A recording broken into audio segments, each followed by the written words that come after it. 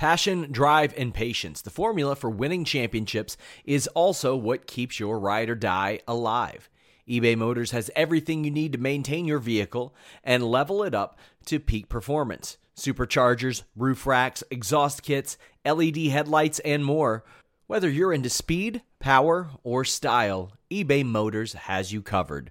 With over 122 million parts for your number one ride or die, you'll always find exactly what you're looking for.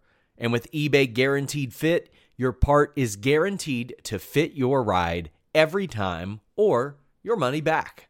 Because with eBay Motors, you're burning rubber, not cash. With all the parts you'll need at the prices you want, it's easy to make your car the MVP and bring home huge wins. Keep your ride or die alive at ebaymotors.com. Eligible items only.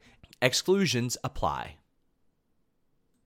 This is the story of the one. As head of maintenance at a concert hall, he knows the show must always go on. That's why he works behind the scenes, ensuring every light is working, the HVAC is humming, and his facility shines. With Grainger's supplies and solutions for every challenge he faces, plus 24/7 customer support, his venue never misses a beat. Call quickgrainger.com or just stop by. Grainger, for the ones who get it done. And welcome to the Fightful Boxing Podcast. Today is June 18 now, at least on the East Coast. I'm Carlos Carroll alongside the one, the Stephen Muehlhausen. And Stephen, we have a lot to talk about for a boxing pay-per-view that went about very, very quickly, but a lot has happened in the 4 fights that we had. How you doing? You know what? I am awake. I am alert. And we have a fight card that ended before midnight in Central Time. So even on the East Coast, it ended almost a little bit. What, was it a little bit after midnight it ended on the East Coast? It was about, broadcast went off at, about 5:10 after 12 out there. So no, it's still here in Chicago. It's rainy. My cable almost went out in about the 4th round. But luckily, good old Xfinity survived and kicked some ass for me to get me through the fight. But a quick night of fights, but also I thought a very exciting night of fights where you've seen some young stars shine, a questionable decision in the co-main event, and then someone cementing their legacy in the main event. Yeah, I mean, listen, you hit the nail on the head. I mean, young stars. I mean, let's start first with Luis Arias, the USBA middleweight champion. He looked damn impressive in his starting off. I'm going to try to get the name right. Magomedov. Arif Magomedov. Yeah, that. Looked very impressive. Gets a 5th round stoppage win. Looked very, very good. He's a guy that's going to be a guy to watch out for in the middleweight ranks. I was watching the fight with my dad, and he kind of noticed the same way. Like, he looked a little bit small. Not small, but a little too skinny for 160 pounds. But he looked good. I thought the right hand was so superb, especially with the way he got the win. What did you see from Arias? Right what I've seen him before, it was about right what I expected. I thought it was a very he's a very powerful puncher. That's the one thing that I had forgotten about. Thought he was a little slick, but he came in for the power shots because he realized, as what you just said, very Magomedov, very skinny for 160, and where Arias could maybe fight at 168. So that power did come up. That power did show in the fight, and that was an obliteration from start to finish. I thought a very good performance. He remains undefeated, and it's a guy that I'm not saying right now, but if you go 4 or 5 more fights down the line, I think he's onto something. He remains undefeated with John David Jackson, and it looked like that was going to be a precursor to what we would see in the main event. We'll get to that in a minute, but a very good performance by Luis Arias, and Magomedov, maybe he should go down to 54.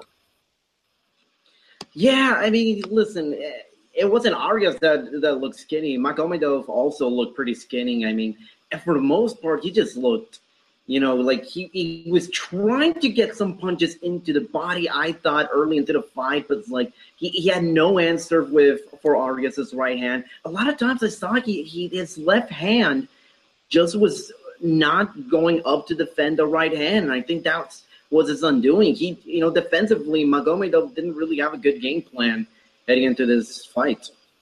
No, not at all. I don't get with some of these guys that, they're starting out in their careers and it's like, what are you doing? What advice are you getting? And if you're getting the right advice, listen to it. And if you're not getting the right advice at this young stage of your career, maybe it's time that maybe you should go switch trainers. And maybe that's something Mega Madoff maybe needs to think about. I don't know. I don't know his camp very well. So maybe looking at the fight, I don't think the game plan was very smart. I would have kept it to the outside. I would have tried to keep the jab. He had a slight reach advantage. So in that situation, when you have any type of reach advantage, you have to really circle the ring, pop the jab, and let that. And then they'll allow you to get to the inside. Because a power puncher like Arias, he's going to be reluctant to come onto the inside because he knows he's going to get popped with the jab. So if he did that, then he could have established a better game plan. He could have came in with more power shots. He didn't do that. He seemed content to be there. And the end result ended up what happened. Yep. We go from Luis Arias, who looked really well, to another prospect, Dimitri Bivol, who looked really impressive. He beat Cedric Agnew with a 4th-round TKO. I mean, he came into this fight with a lot of hype as at the light heavyweight division's next big star in the making, and he looked every bit the part as that next star. I mean, his power, his accuracy was very, very good when it needed to be. The power was there. He nearly stopped Cedric Agnew in that first round. He knocked him down midway for the first round. I thought his punching was superb, and Agnew, all he could do was survive because he didn't throw jack. You know what? He's awful. And you look at his losses before that point. And one of the losses was to Kovalev. And it was more in the Kovalev fight that I really noticed. And I've seen Agnew fight about 5-6 times. And the one thing I've noticed is when he's facing lower caliber opponents, he has a lot of confidence. He feels loose. And when it comes to the bigger fights and guys that are better than him, he shells up like a turtle. And that's what. And I was really hoping when I was getting ready to watch this fight, I'm like, let's see what he's doing. And I'm eating a chicken sandwich at the time. So I'm like, man, I want to eat my sandwich. I didn't get to finish eating my sandwich until actually right before the main event started. But give credit to Bivol, because I think Bivol is that's the future at 175 pounds. But Agnew had to put up something. And that was a glorified sparring session. And they were saying it during the broadcast, and I agreed with that. I didn't agree with much of what Roy Jones said this evening, but this was one of them. Bivol had a harder competition in sparring than he did in this fight. He got paid to fight inside the ring on Saturday night. Agnew is a joke. I would revoke his license for the way he fought this evening. He only threw 11 punches in 3 rounds and only landed 3. You landed 1 punch a round. Get the heck out of here. Go do something else. You're not a professional boxer. If you want to fight, if you want to act like that, he looked like the bully. He looked like the bully when you're in school. You got the big guy picking on the younger guy, and the little guy is going like this, trying not to get hit. That's what I saw this evening. It was a disgraceful performance by Mr. Agnew. Horrible. Yeah, I mean, listen, there's as much as I would love to give credit to Bivol for that outstanding performance he had, really, Cedric Agnew just looked plain awful. I mean, there's no 2 ways about it. I mean, you're right. I think this was handpicked for Bivol to be absolutely, No. No, I'll cut you off right there. This wasn't the original opponent, for people that don't know. He was supposed to face Sullivan Barrera. But Barrera got a better opportunity to get a main event spot, get a highlight spot. He's facing Joe Smith Jr. on July 15th. This was supposed to be a harder fight. And it just happened to be the next guy there, the next best guy available who was willing to fight. So I just wanted to clear it up before you go further, just so you know. I don't want to downgrade Bivol at all. He's a stud. Plain and simple, he's a stud. It isn't his fault. Not his fault at all, I don't think, that Agnew didn't show up.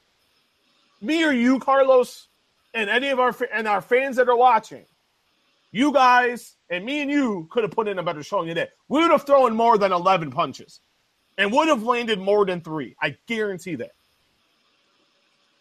Yeah, I'm pretty sure. I'm pretty sure I'll find. Listen, if Conor McGregor can somehow manage to land more than 11 punches on Floyd Mayweather come August, I'm pretty sure that you and I can do the same to Dimitri Bivol. But yeah, he looked absolutely incredible. He looked like a stud out there. And listen, I would have much rather have had Sullivan Barrera in this situation. But listen, he had the better. He got a more exciting, or at least a more. I don't know if you want to call this a more high-profile fight. I guess maybe because of the fact that it's Joe Smith Jr., the guy who retired Bernard Hopkins. But, I would have much rather seen Barrera versus Bivol. I can assure you that. But and it's a fight also. Maybe we see down the line. I don't know. I think Joe Smith wins that fight in July. That's just comparing the two. But, I can't. It's not Bivol's fault. Barrera took up another fight, and so be it. It is what it is. Bivol really wanted to be on this card, though, and I talked to him last week. And you sit and you listen to this guy. All this guy wants to do is fight. He took this fight while he was on vacation. His management called him. He had just come off a big win in the main event on Showbox, and he was like, you know what? They called him like, hey, do you want to fight on Warren Kovalev? He's like, sign me up. Not knowing who the opponent was, Carlos. Not even knowing. This guy's just a straight-up gangster. Plain and simple. You look at him, this kid's a straight-out assassin. Just the way his body control, the way his movement. He didn't waste too much motion. Simple, using his hips, turning correctly, maximizing his power, but also not expending too much energy. I was very, very impressed with Dimitri Bivol. He's got a big fight coming up. He's the mandatory for the winner of the main event. That's how good this kid is already. We'll discuss the main event in just a quick second. But listen, it's hard to jump to the main event when we had probably the most controversial 3 minutes we've had in a very long time in the sport. Guillermo Rigondeaux versus Moises Flores. Rigondeaux won via a knockout at the end of the first round, but for those that weren't able to tune into the fight, here's what happened. So Rigondeaux. No, go ahead. I'm just chuckling when you said knockout because okay. So Rigondeaux, he was scuffling with Moises Flores, and then at the last 2 seconds of the round, and here's what I saw. I saw Rigondeaux's left hand kind of like, holding in Moises Flores' head and getting 3 punches in. That's illegal. Those 3 punches are illegal. But that's not the story. The story was that as soon as the bell rang, Rigondeaux took a wild punch to Moises Flores, and Flores just went down and didn't get back up. Referee stopped the fight. Originally, it looked like that was going to be ruled a no contest. It was at first being called by the referee an illegal hit, but after deliberating and debating with Bob Bennett, the chairman of the Nevada State Athletic Commission, the executive chairman, get it? He likes being called the executive chairman. He corrected Jim Lampley a couple times. So yeah, and after much deliberation, after careful analysis, it was ruled a legal hit, and Rigondeaux won the fight, retained the title at super bantamweight, And here's it gets interesting. So Bob Bennett, being interviewed by Jim Lampley goes out and tells him, hey, our charts are telling me that Rigondeaux clearly hit Flores after the bell. And then he was unequivocally, because that's the key word. That was the word of the night, unequivocally. Because Bob Bennett said unequivocally Rigondeaux had hit Flores before the bell rang. And then 2 minutes later came at it, I didn't see any replay with audio. So all I saw was the video, no audio. And Jim Lampley straight up tells him, our guys are telling me it was plain obvious that Rigondeaux landed a dirty blow. And so after Jim Lampley somehow manages to convince Bob Bennett that, what everybody saw, they said, maybe we'll take a look at it, and did confirm that if the commission did think, after careful evaluation much later on, that Rigondeaux did get an illegal hit, it would be a DQ win for Moises Flores. What are your thoughts? For you following my either my Twitter or the Fightful MMA Twitter, you'll know what my thoughts. That was a clearly illegal hit. I don't think it was dirty, because I think that was more of a heat of the moment type of deal. But the rule clearly said, and Harold Lederman even said it. He was reading the rule. It said, if a fighter gets knocked out after the bell and he is injured to the point where the fight has to be stopped before the end of the fourth round, it has to be ruled a no contest. That didn't happen.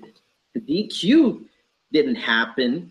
All we got was a straight up legal, at least by the definition of what Bob Bennett said, legal knockout win for Guillermo Rigondeaux. I didn't think it was legal at all. I'm pretty sure everybody would agree with me, and I'm pretty sure Bob Bennett now would agree with me after actually watching a proper replay with audio on it. But I didn't think it was intentional, nor was it dirty, but it was clearly illegal, and it should have been, at worst, a no contest, and I think it should be a DQ win for Moises Flores. Now, first, it should have been a disqualification. If you're going to look at the letter of what a disqualification, how you get disqualified in boxing. Remember when Roy Jones lost to Montel Griffin? Shot was after the bell. Roy Jones got disqualified. There's a reason Roy Jones acted like a schmuck in that fight tonight. Roy Jones, I thought, had a very bad night tonight. And I'm a big fan of Roy Jones' commentating. But this is kind of where Roy's like, Flores did this on purpose. And I even seen Paulie Malignaggi, another joker. And another joker in my mind, another one of the bandwagon jumpers in boxing. And some respected reporters, which I was quite surprised by. And I'm not going to name names because I respect them greatly and they're friends of mine and that were at the fight, covering the fight. And even saying that Flores flopped. First of all, get that garbage out of here. That is absolutely ridiculous. I've seen a lot. I've been watching fights for over 30 years. I've been covering this for a living for over 7. You know when someone flops? Watch a game of hockey. Watch the NBA. That wasn't a flop. First, the 3 shots were illegal. And if you can't tell me, I forget how you say his last name. Rigondeaux. At least that's Rigondeaux. how I'm gonna call him GR. I don't want to butcher his last name. GR. Blatant as day. You can't. Okay, the first shot behind the head. Okay, I could say that's a mistake. Cool, I get it. But when you do it 3 times, you know what the hell you're doing. 2 times, you know what the hell you're doing. The 3rd time, you're looking to hurt somebody, and the referee's not paying attention. Shame on the referee. That referee was pretty bad, too, by the way. He's not exhumed from the criticism here. Then they were both swinging. And when the bell sounded, they were swinging. Flores' didn't hit. GR's did. And he was wobbled. If the referee's not right there, he's face planted like Ric Flair. But that legit hurt. That was a hard freaking uppercut. I don't care what how about Roy Jones stands right there and takes an uppercut and see how that is. Roy Jones has done some head face plants. Remember the second Antonio Tarver fight. So I don't want to hear Roy Jones in his commentary saying, well, he was flopping. Get the hell out of here, Roy. I respect the hell out of you, and I talk to you. But I don't agree with you whatsoever. But that should not have taken that long. Where was Bob Bennett? And no one's really talking about that. Bob Bennett even admitted he wasn't watching the fight. You are the executive chairman of this commission. The most powerful commission in sports, in all boxing, and in all combat sports. You need to be cage side. I didn't see Bob Bennett there until the main event. Where the hell was Bob Bennett? That's a first mistake. Referee shouldn't have taken it long. I gave the ref credit. He looked at the replay. I still don't know what he was looking at in the replay. That was a pretty clear as day. It was after the bell. I saw it from sitting at home. I know you saw it sitting there watching at home. I know the hundreds of thousands of fans watching around the world saw the same thing. My phone blew up when that happened. It was like, what the hell just happened? Why isn't that a disqualification? Those are from non-boxing fans, casual fans watching tonight. A shame by Bob Bennett, shame by the referee, shame by Rigondeaux. He should be disqualified. He knew what he was doing. I don't care. They both knew they were throwing punches. Plain and simple. I think Flores was pissed because of the illegal shots, and the referee sat there with a thumb up his butt. And I know I'm getting a little heated here, and I know I'm not supposed to get heated, but this is also a podcast, and we're first with fans. And the wrong decision was made here. If it was a no contest, okay, I could have went along with it. I would have gotten it, okay? Makes sense. Still should be a disqualification, but if you went to no like he was originally going to do, talking to Bob Bennett, he was going to call a no contest. Bad decision. And good job by HBO. I don't give HBO too much credit, but I thought Jim Lampley and Max Kellerman did a really great job in that situation. Roy Jones, put another fighter in that broadcast team. I'm done with Roy Jones. Put Andre Ward in there. Andre Ward, I thought, did a good job with HBO about a year and a half ago. Put him back in there. Or George Foreman. I thought George did a good job too. But when Bob Bennett has an earpiece and says, I still can't hear the bell, and the executive producer of the broadcast says, yes, it happened. Who the hell was Bob Bennett talking to in that situation? Not the executive producer.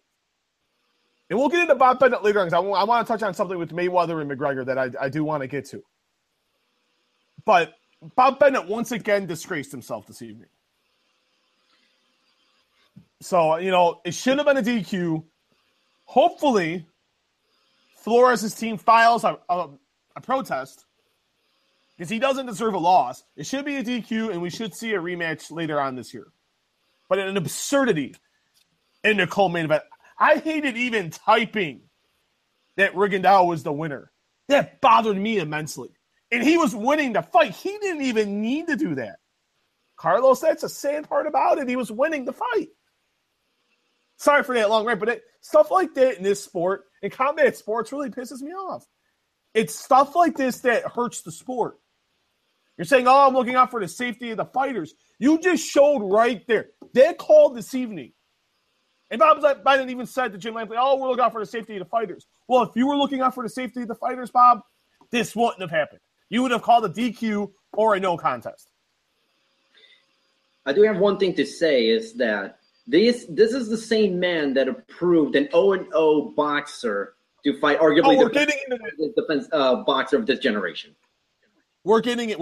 I want to, before we get off this podcast, there was something I read, and it was a very good article yesterday that I read, and it kind of alludes to this. So we'll keep going, and then we'll talk about that because it was something pretty absurd that I read. So here's the thing that I never understood about when they made that call. Listen, I wouldn't have, no matter what you would have told me, a KO win for GR was not the right call. But even then, when you were making that call, you could have spun it around in a way where both guys were throwing hands, and in that situation, and I give Max Kellerman a lot of credit because he was exploring all the possibility they might be thinking for a KO win for GR, is that both guys were throwing hands. At that point, even though after the bell, it could be interpreted by the referee, it was protect yourselves at all times. They didn't even explain, the referee didn't even explain that part. And even then, even though I still would have called BS on it being a KO win for GR, I would have at the very least understood the reasoning behind it. But no, it was the wrong decision with the completely wrong reasoning. No, you're exactly right. You know, you're exactly right. And by the way, Max Kellerman's phenomenal. I've never had a conversation with Max Kellerman, but you sit and listen. That's why I'm also a really big fan of Al Bernstein. Because the way they break it down for the casual fan, and that's how you have to serve. You got to remember, the hardcores are already going to watch, but you don't know how much of the casual fan is going to watch. I thought Max Kellerman did a hell of a job. He really, really did. And the way he broke it down, it broke the nuances of the entire situation, I thought was really well done. It's not his fault. Bob Bennett's I like Bob. And I had very good conversations with Bob Bennett. And I think, I think he really is looking out for the betterment of the sport. But his judgment lately on things, whoo, and he's on it. Bob Bennett hasn't had a good week. I don't think he's going to sleep too well tonight. I think he's going to have a glass of scotch on the rocks this evening. I'm going to guarantee it. And that cup's going to be, and that glass is going to be pretty full. So on our live chat, and thanks for everybody that's tuning in right now to the live chat. Pooper T says McGregor should KO Mayweather after the bell then. And that's a legitimate strategy. If the review ends up still saying that it's a KO win for Rigondeaux, why not? Say that one more time. I just saw something that's not. There's a lot of nonsense going on at the Kovalev Ward presser, so I'm trying to keep up on that too. But say that one more time. No, I say someone on our live chat, Pooper T, saying, I'm paraphrasing, like basically if this is legal, then McGregor should KO Mayweather after the bell when they fight. First of all, I love the name. Name's fantastic. Hopefully that means you hate Booker T, my friend. That's the one thing I am hoping for. But no, I can guarantee Conor McGregor. I did reach out to his management team tonight, and I was able to confirm someone from inside his camp was watching the fight tonight. I don't know if it was him directly. His team wouldn't tell me. His manager, Audi Attar, wouldn't tell me. But there was someone in the McGregor boxing camp watching this fight tonight in particular. So maybe. Who knows? You never know. It'd be funny. Not a bad strategy either. So you wanted to discuss something right before we head into the main event. Oh no, we'll get to that after. We've got to give this main event some time, the time it deserves. All right. So Andre Ward versus Sergey Kovalev for the unified light heavyweight title. This was a pretty good match, pretty good main event. Kind of a weird finish, but we'll get to the finish in just a second. I'm actually very curious because the big story about heading into this fight was the scoring, how people were going to score this fight. In the first 7 rounds of this fight, I had all over my timeline different scorecards. I had people giving Kovalev winning by 2 rounds. I had some had Ward winning by 1 round. It was very, very. It was very divisive.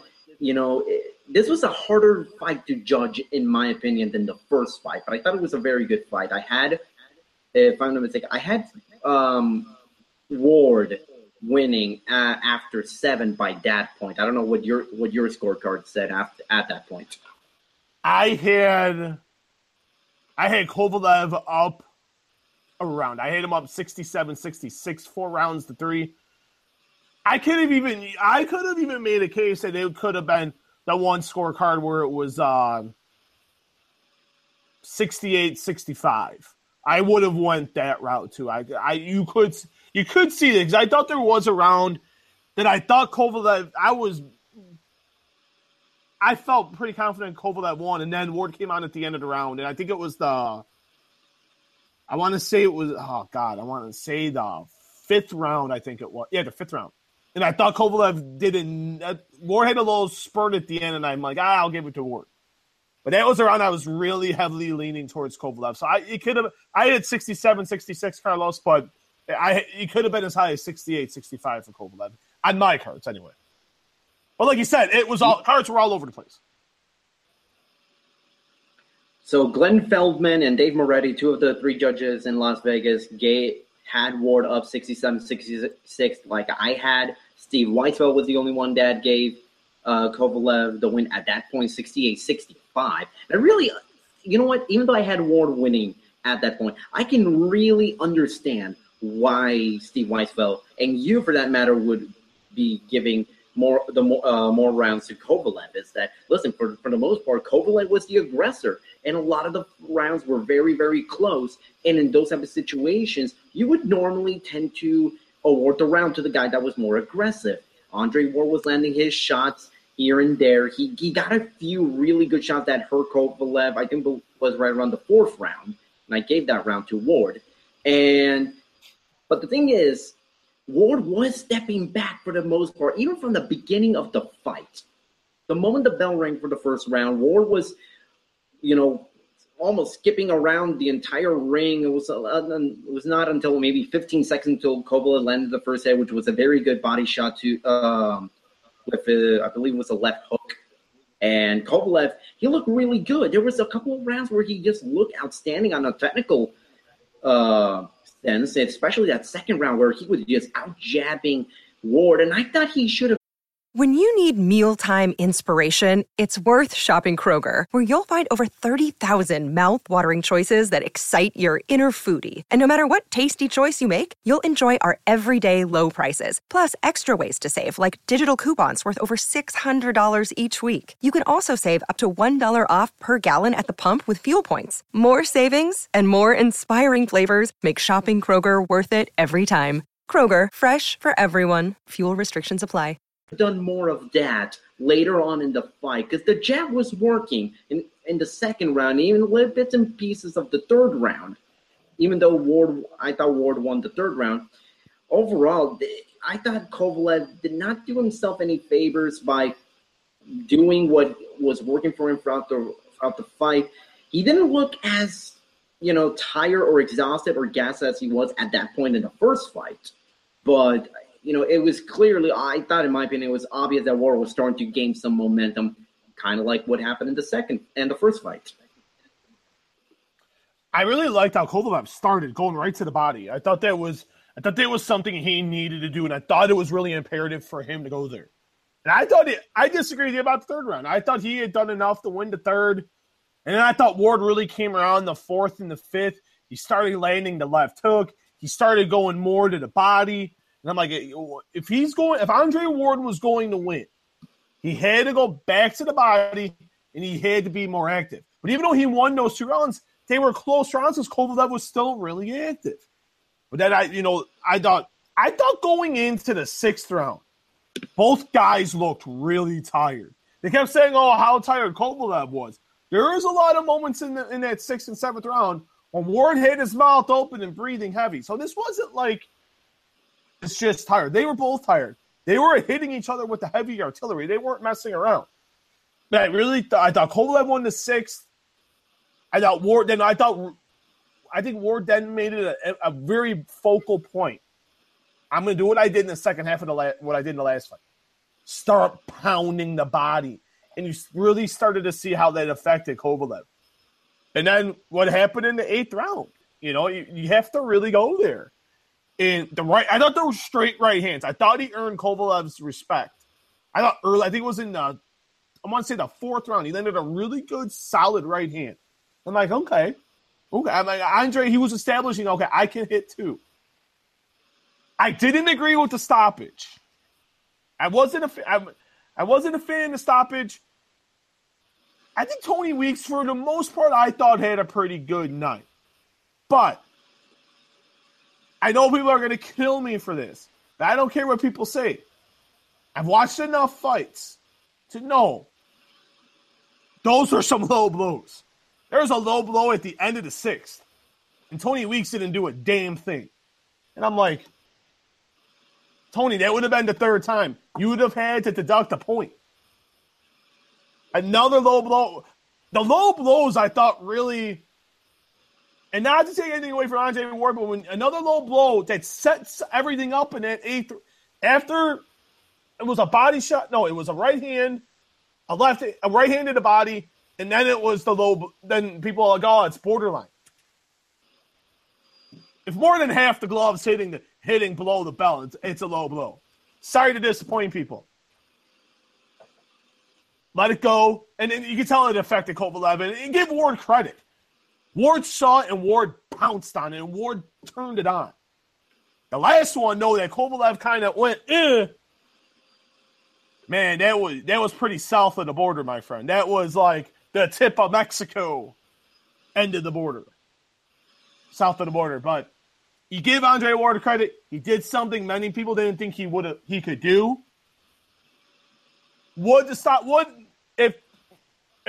If Tony Weeks didn't stop it, would Kovalev have came back? I don't know. You don't know. I say everyone, all the keyboard warriors on Twitter, reporters, he was done. He didn't look good. But Kovalev didn't look good for like the last 3 rounds of the fight. And he was still coming back and winning rounds. So we don't know. I would have liked to see it continue and have a definitive conclusion. Props to Andre Ward.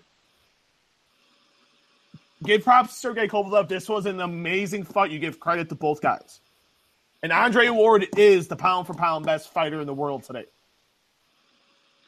Yeah, that was a key point after the fight when Max Kellerman was talking with Andre Ward, is that, I guess he is the definitive pound-for-pound guy because Chocolatito, he lost back in March. And we don't know about Canelo. We don't know about Gennady Golovkin. We still don't know. Once that fight is done, then maybe we can have, I guess, a better idea. But at the moment, I guess I would agree that Andre Ward is the best pound-for-pound boxer in the world. I mean, I think this was the most surprising finish. Ward by stoppage in the mid-fight, in the middle round, not even in the championship rounds. And that's very impressive because you remember going into the fight, Andre Ward only had 15 wins by knockout. Or TKO. He's not known as a power puncher. He's more of, I don't like saying the word right, but he's a very technical boxer. He listens to Virgil Hunter very well. And it's shown in the fight. I've been reading some of the quotes, kind of just scrolling on Twitter, and I've been getting some of the quotes in an email. Virgil Hunter told him, we got to start pounding the body more. Pound the body. He's getting tired. They were both tired. But it looked, out of the two, I thought Andre Ward was the fresher fighter. He really was. And you have to give him credit. He's the best fighter in the world. He's only fought the best. More often than not, Andre Ward's facing the best fighter. Regardless of what we think of him and how he handles himself. Does he still handle himself pretty badly? Absolutely. Could he be promoted better? Absolutely. Is that mostly his fault? You're damn right it is. I think he needs to get rid of the clowns at Rock Nation. And there's a lot going on within Rock Nation, and we'll talk about that in a moment, too. I got some breaking news for you.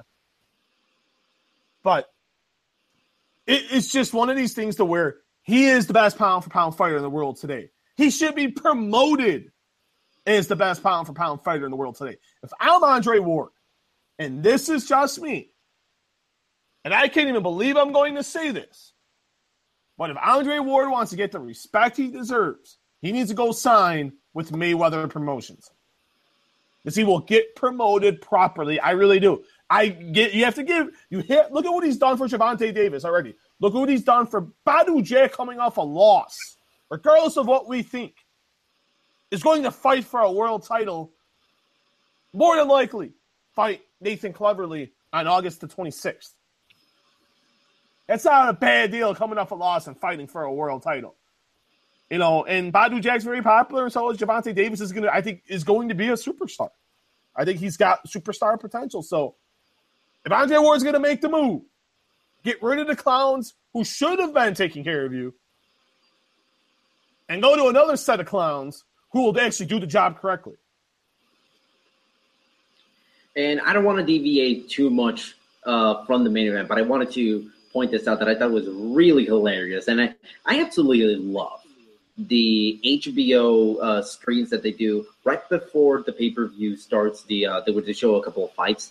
I love it, not because the fights are good, not because they're exciting or you get to see up-and-coming prospects, but I love it just for how absolutely horrible the presentation was. On two separate occasions, they were showing the audio of either a promo package for the pay-per-view or the replay of a fight. We got to hear it, but we never actually got to see it. All we saw was the empty ring as the tech guys never put the video. All we could hear is the audio, and I thought that was just so bad. And this happened in the Gennady Golovkin Daniel Jacobs pay-per-view. So I don't know if this is whoever's working the production truck on these undercard. They need to get fired. Because my God, that was horrible. I did not watch. I saw your tweet though. I saw you had a tweet up about it. That bad? Oh my God, it was weird because the second fight, I believe it was the second fight. I'm gonna try to look to be 100% sure, but I believe it was the second fight where the fight ended in a stoppage, but the finish itself, it was very disputed because I believe that was Tremaine Williams versus Christopher Martin, if I am not mistaken. And I will check really quickly, but while I check. So basically what happened was Tremaine Williams against Christopher Martin. Tremaine Williams was doing excellent boxing. He was, his jab was working, his body shots were incredible, and it almost looked like that Martin was going to get knocked out. And the referee, which was Kenny Bayless, he stopped the fight midway through the second round, and then Christopher Martin threw the biggest temper tantrum I've ever seen a boxer do on television, where the moment they stopped the fight, Christopher Martin was jumping and running all over the ring like a spoiled little kid, angry of the fact that his fight was stopped. And for those who don't know who Christopher Martin is, his resume is actually not that bad in terms of who he's fought. He's fought Johnny Gonzalez. He's fought Gary Russell Jr. He's a former WBO, NABO champion, 30-win veteran. And he just looked like a complete amateur, like an inexperienced amateur, very unprofessional. That whole 2 hours was just a complete waste. I feel bad you have to watch. I feel it's the only bad thing, and you've covered fights live, and so have I. And those are the worst things in the world is covering. It's a lot of those fights. Some of them are just petulant to watch, or often than not, it's like I just go walk off, sit in the media room, and grab a drink, grab a cookie. I try not to watch those. Those sometimes are just head scratchers. Not gonna lie. Oh, I don't know. And one last thing I want to say about this. When they were about to start that fight, and they wanted to get the ring announcer to start the fight, there was an alarm sounding on the Mandalay Bay Arena. Clearly came in, and I was watching the Spanish broadcaster on that stream, and they were like, "Where's this alarm sounding off? This is like a fire alarm? Like, what's going on?" This was an alarm that everybody could hear. I could clearly heard it. It was going on for like 30 seconds, and I thought, is there fire or something? Are they going to evacuate some people, or was someone pulling a prank? Those were some of the most Bush League 2 hours I've ever seen HBO do a live boxing broadcast. It looked, a lot of people should get fired after tonight. I think one HBO guy that should get fired, and he was commentating. And by the way, let's get back to the main event. And I put this on Twitter, and I just got a text message about this. It seemed like Roy Jones was. It seemed like I want you to answer this for me. Did it appear to you that it seemed like Roy Jones was on the Andre Ward payroll?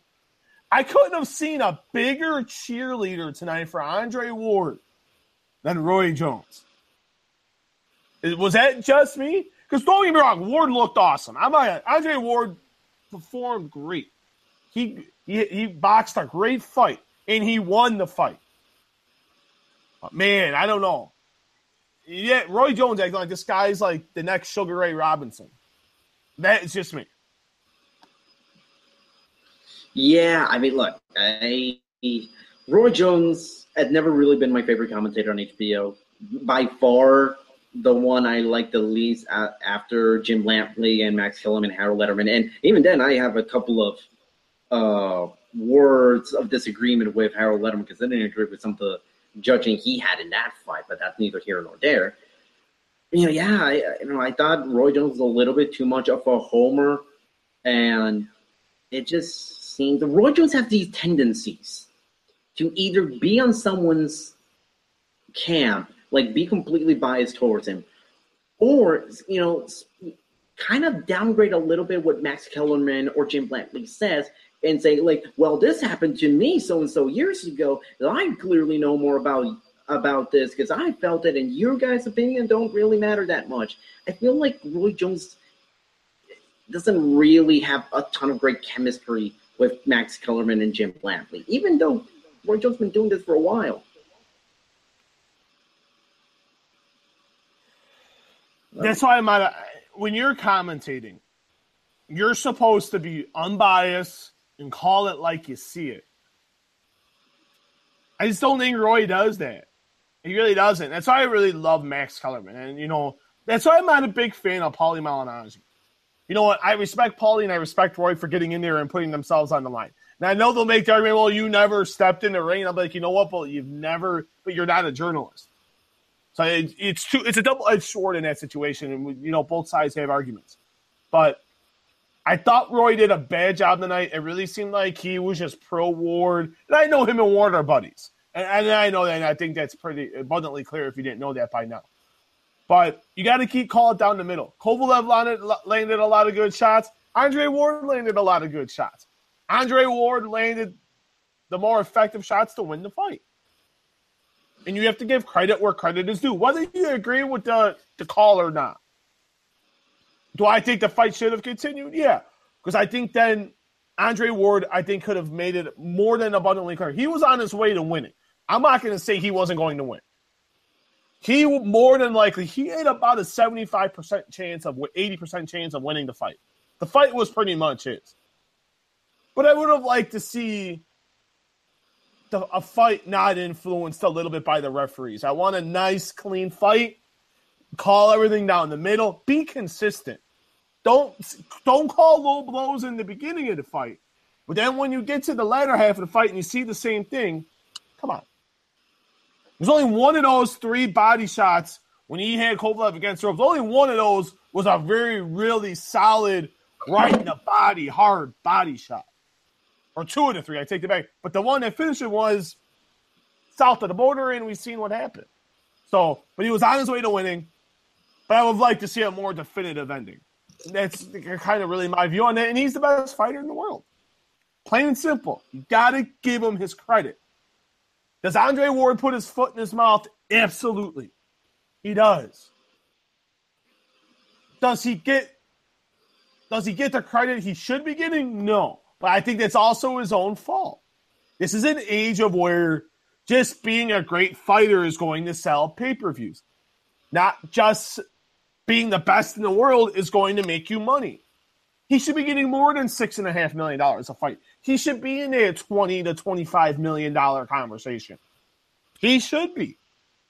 But when him and his team, he doesn't promote himself right, and his team around him doesn't promote him right, I can't feel bad for him. He says he's content. You should never be content. You're the best fighter in the world. And that's that. Did it seem to me, I don't know if you've been following boxers and journalists throughout the fight, but the way I kind of saw it is a lot of boxers, and I think this goes along with the whole Roy Jones being biased towards Andre Ward. It seemed like a lot of the boxers that I was following, like Sergio Mora, Zab Judah, Cornelius Bunridge, and a few others, and I don't know what's up with. I don't know if my comment just scared off Steven, but basically back to my point was, if it almost seemed like to me, the boxers were way into Andre Ward, and the journalists like Kevin Iole and Dan Rayfield, they were all in Kovalev's camp, not being biased towards him, but they kind of saw the fight towards Kovalev, and everything all right there, Steven? Yes. Repeat that one more time. My computer was about to die, and I didn't have my outlet plugged in. Say that one more. I only heard the latter half about Dan Rayfield and Sergey Kovalev. But basically, okay, yeah. Basically, to summarize, I kind of saw on my Twitter timeline that a lot of the boxers had Ward winning the fight up to that point, and a lot of journalists had Kovalev winning that fight. I don't know if you sort of noticed that trend, or it was just coincidence. I did, yeah. I saw a couple fighters looking that way, but going for Kovalev, but the consensus for fighters was for Andre Ward, and I saw a couple journalists only had to fight for Ward too, so no, you're exactly right. So right now, now the question seems to be what next for both fighters. Adonis Stevenson said on Twitter, "Hey Ward, let's unify these titles once and for all." And Ward would absolutely destroy Stevenson. He would get a much lower pay grade, and I don't even know if this would even be on pay-per-view because Stevenson is not a pay-per-view draw. And Max Killen was asking him what's next, and then Ward was kind of joking he would move to cruiserweight, maybe go to heavyweight. I guess he was just kind of excited about the win, but no. He's talking about it. Virgil Hunter, during the press conference, I've been kind of following Twitter and looking and kind of scrolling while we're talking here. Virgil Hunter, Ward's trainer, said Andre Ward, because I know Ward, talking to people in Ward's camp, I know they had thought about after this fight going up to cruiserweight. And Ward brought it up during the interview with Max Kellerman. But Virgil Hunter, Andre Ward's longtime trainer, father-like figure, said, why not you just go to heavyweight? Forget cruiserweight, go up to heavyweight and fight Anthony Joshua.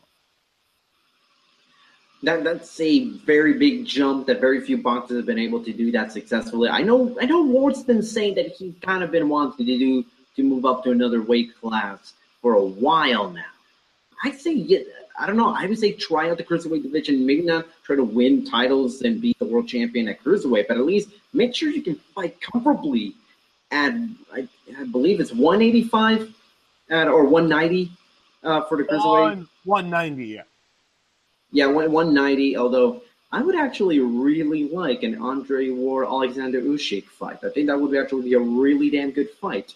But if he wants to go to heavyweight and think about fighting Anthony Joshua, first of all, get in line. There's a lot of other heavyweights that deserve a shot at Joshua before we even get to Andre Ward. But if that's what the plan is, because let's face it, after Adonis Stevenson and maybe Dimitri Bivol, what do you really have? Joe Smith Jr.? I don't know if he's able to.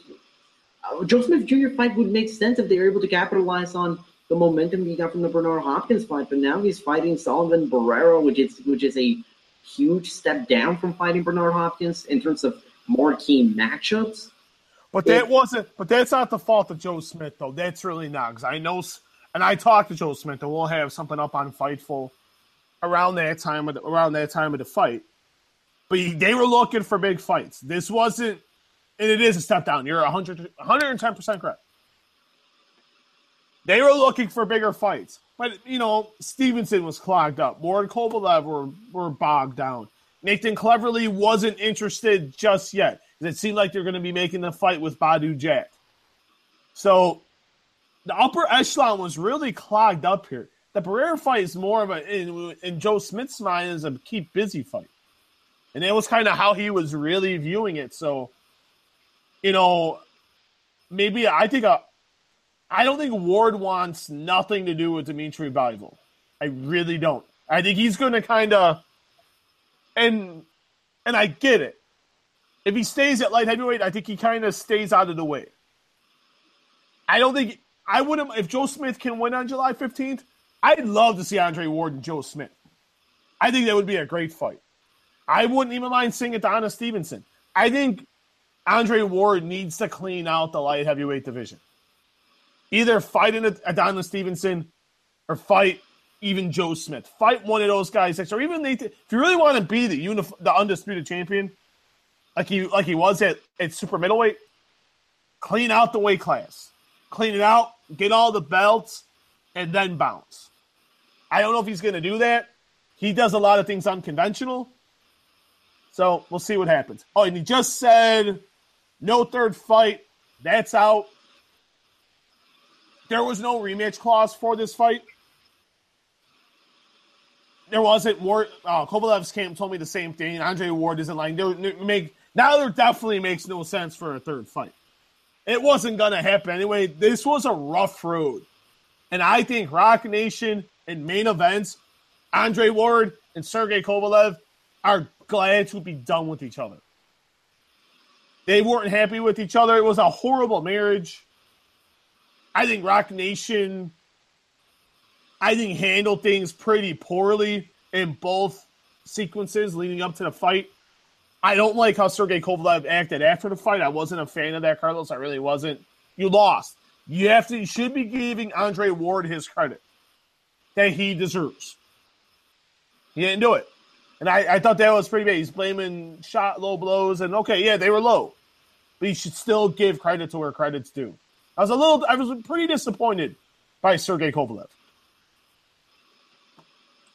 Yeah, I mean, as much as I want to say that he kind of got unlucky in these two fights with the decision, and the first one, and with what some people would call an early stoppage.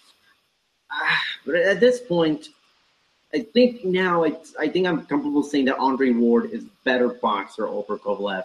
Kovalev is probably the harder puncher, but I think all around, I think Ward is the best boxer in the light heavyweight and probably the best boxer pound for pound. No, there's no doubt about it. Pound for pound, Andre Ward's the best fighter in the world today. I wouldn't mind seeing. I would like to see him stay at light heavyweight for a little bit, though. I think could he kick? The money would be at heavyweight. I get it, but those are, like you said earlier, those are monsters. Do you want some of Joseph Parker? Do you want any of Deontay Wilder, Anthony Joshua, Andy Ruiz, Vladimir Klitschko? Come on. He says, in first round, there's like, he can box him to death. Get the hell. One shot by Anthony Joshua, and Andre Ward would get sent back to California. Sorry. That would just, plain and simple, that will not happen. Andre Ward needs to stay at either light heavyweight or go up to cruiserweight. I think there's more money in light heavyweight right now. I don't see big money fights. Good fights at cruiserweight, but not money-making fights at cruiserweight. So now we're getting close on time. Is there anything else that you want to talk about, Steven, right before we get off? No, I thought a very good night. We saw some stars. We saw a star. I see two guys on the rise. I think Bival's got, a really great chance to be a superstar. I think he is I think he's going to be the heir apparent at 175 pounds. Now that could be a guy one day I could see going up to cruiserweight or heavyweight. He's got the frame to do it. I would like to see a rematch with Rigondeaux and Flores. I think that was just garbage. Should have been disqualification, just like you said, for the hits behind the head. And then the uppercut after the bell sounded. Then Andre Ward, one of the classier guys in the sport, pound for pound, the best fighter in the world today. hopefully now, Andre Ward will get the credit he deserves. And hopefully now Andre Ward, and I said this to a boxing journalist moments ago, hopefully now he opens up. Let people in. He's got a pretty cool story. He doesn't do drugs. He doesn't flaunt his money. He's a married man with 4 kids. He's a family man. He's very big into religion. That's a guy who should be the center of the sport, not a guy who owns strip clubs and throws money degrading strippers and beating women and verbally abusing his children. We have a guy like Andre Ward. And hopefully one day, Andre Ward will see the light and realize he should be getting the credit he does deserve and lets people in just a little. And we're gonna wrap things up. But before I do, right now, Fight News crew on our live chat probably had the best comment of the week. I don't care what was said on all the other Fightful podcasts. This is what this Fight News crew said. Winner by TKO. Testicles knockout. Hey, do we have time for any questions, or do we have to go? We don't really have a lot of questions outside of Thomas Mahoney saying why did the referee stop the fight, referring to the Ward Kovalev fight, but I think we kind of dissect that pretty well. Okay. No, I was just seeing if it was just all comments, if we had any more questions, or... No, but we got a good crowd. We got a good crowd tuning in, so thank you so much for coming in and checking out our podcast, our humble little podcast that's keep growing and then growing thanks to all of you guys. You can leave us a thumbs up here on the YouTube page. Go to iTunes, leave us a good review, Stitcher, all the other podcast sites that I have absolutely no idea because I'm not a tech-savvy 23-year-old as I should be.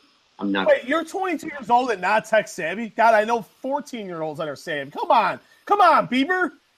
Come on, Bieber. No, you can't say that anymore. You can't say that anymore. I can because you're not tech-savvy. I know 14-year-olds that know who are pretty tech-savvy. You know how to use iPads and cell phones and know how to take selfies and shoot video. Come on, Toro. Come on, Bieber. One time. No. I'm disappointed. I'm stick on my on the Hippity Hop records and on my 8-track. Hashtag 8-track. Follow me on Twitter at CarlosToro360 and Steven at S Mulehausen MMA. That's SMUEHLHAUSEN MMA. And once again, thank you so much for joining the Fightful Boxing Podcast. We'll see you when we see you. Have a good night, everybody. And happy Father's Day to everybody listening and all the fathers out there, especially you, Steven. Thank you very much. Happy Father's Day, everybody. And with that, we're out. When you need mealtime inspiration, it's worth shopping Kroger, where you'll find over 30,000 mouth-watering choices that excite your inner foodie. And no matter what tasty choice you make, you'll enjoy our everyday low prices, plus extra ways to save, like digital coupons worth over $600 each week. You can also save up to $1 off per gallon at the pump with fuel points. More savings and more inspiring flavors make shopping Kroger worth it every time. Kroger, fresh for everyone. Fuel restrictions apply. When you need mealtime inspiration, it's worth shopping Kroger, where you'll find over 30,000 mouth-watering choices that excite your inner foodie. And no matter what tasty choice you make, you'll enjoy our everyday low prices, plus extra ways to save, like digital coupons worth over $600 each week. You can also save up to $1 off per gallon at the pump with fuel points. More savings and more inspiring flavors make shopping Kroger worth it every time. Kroger, fresh for everyone. Fuel restrictions apply.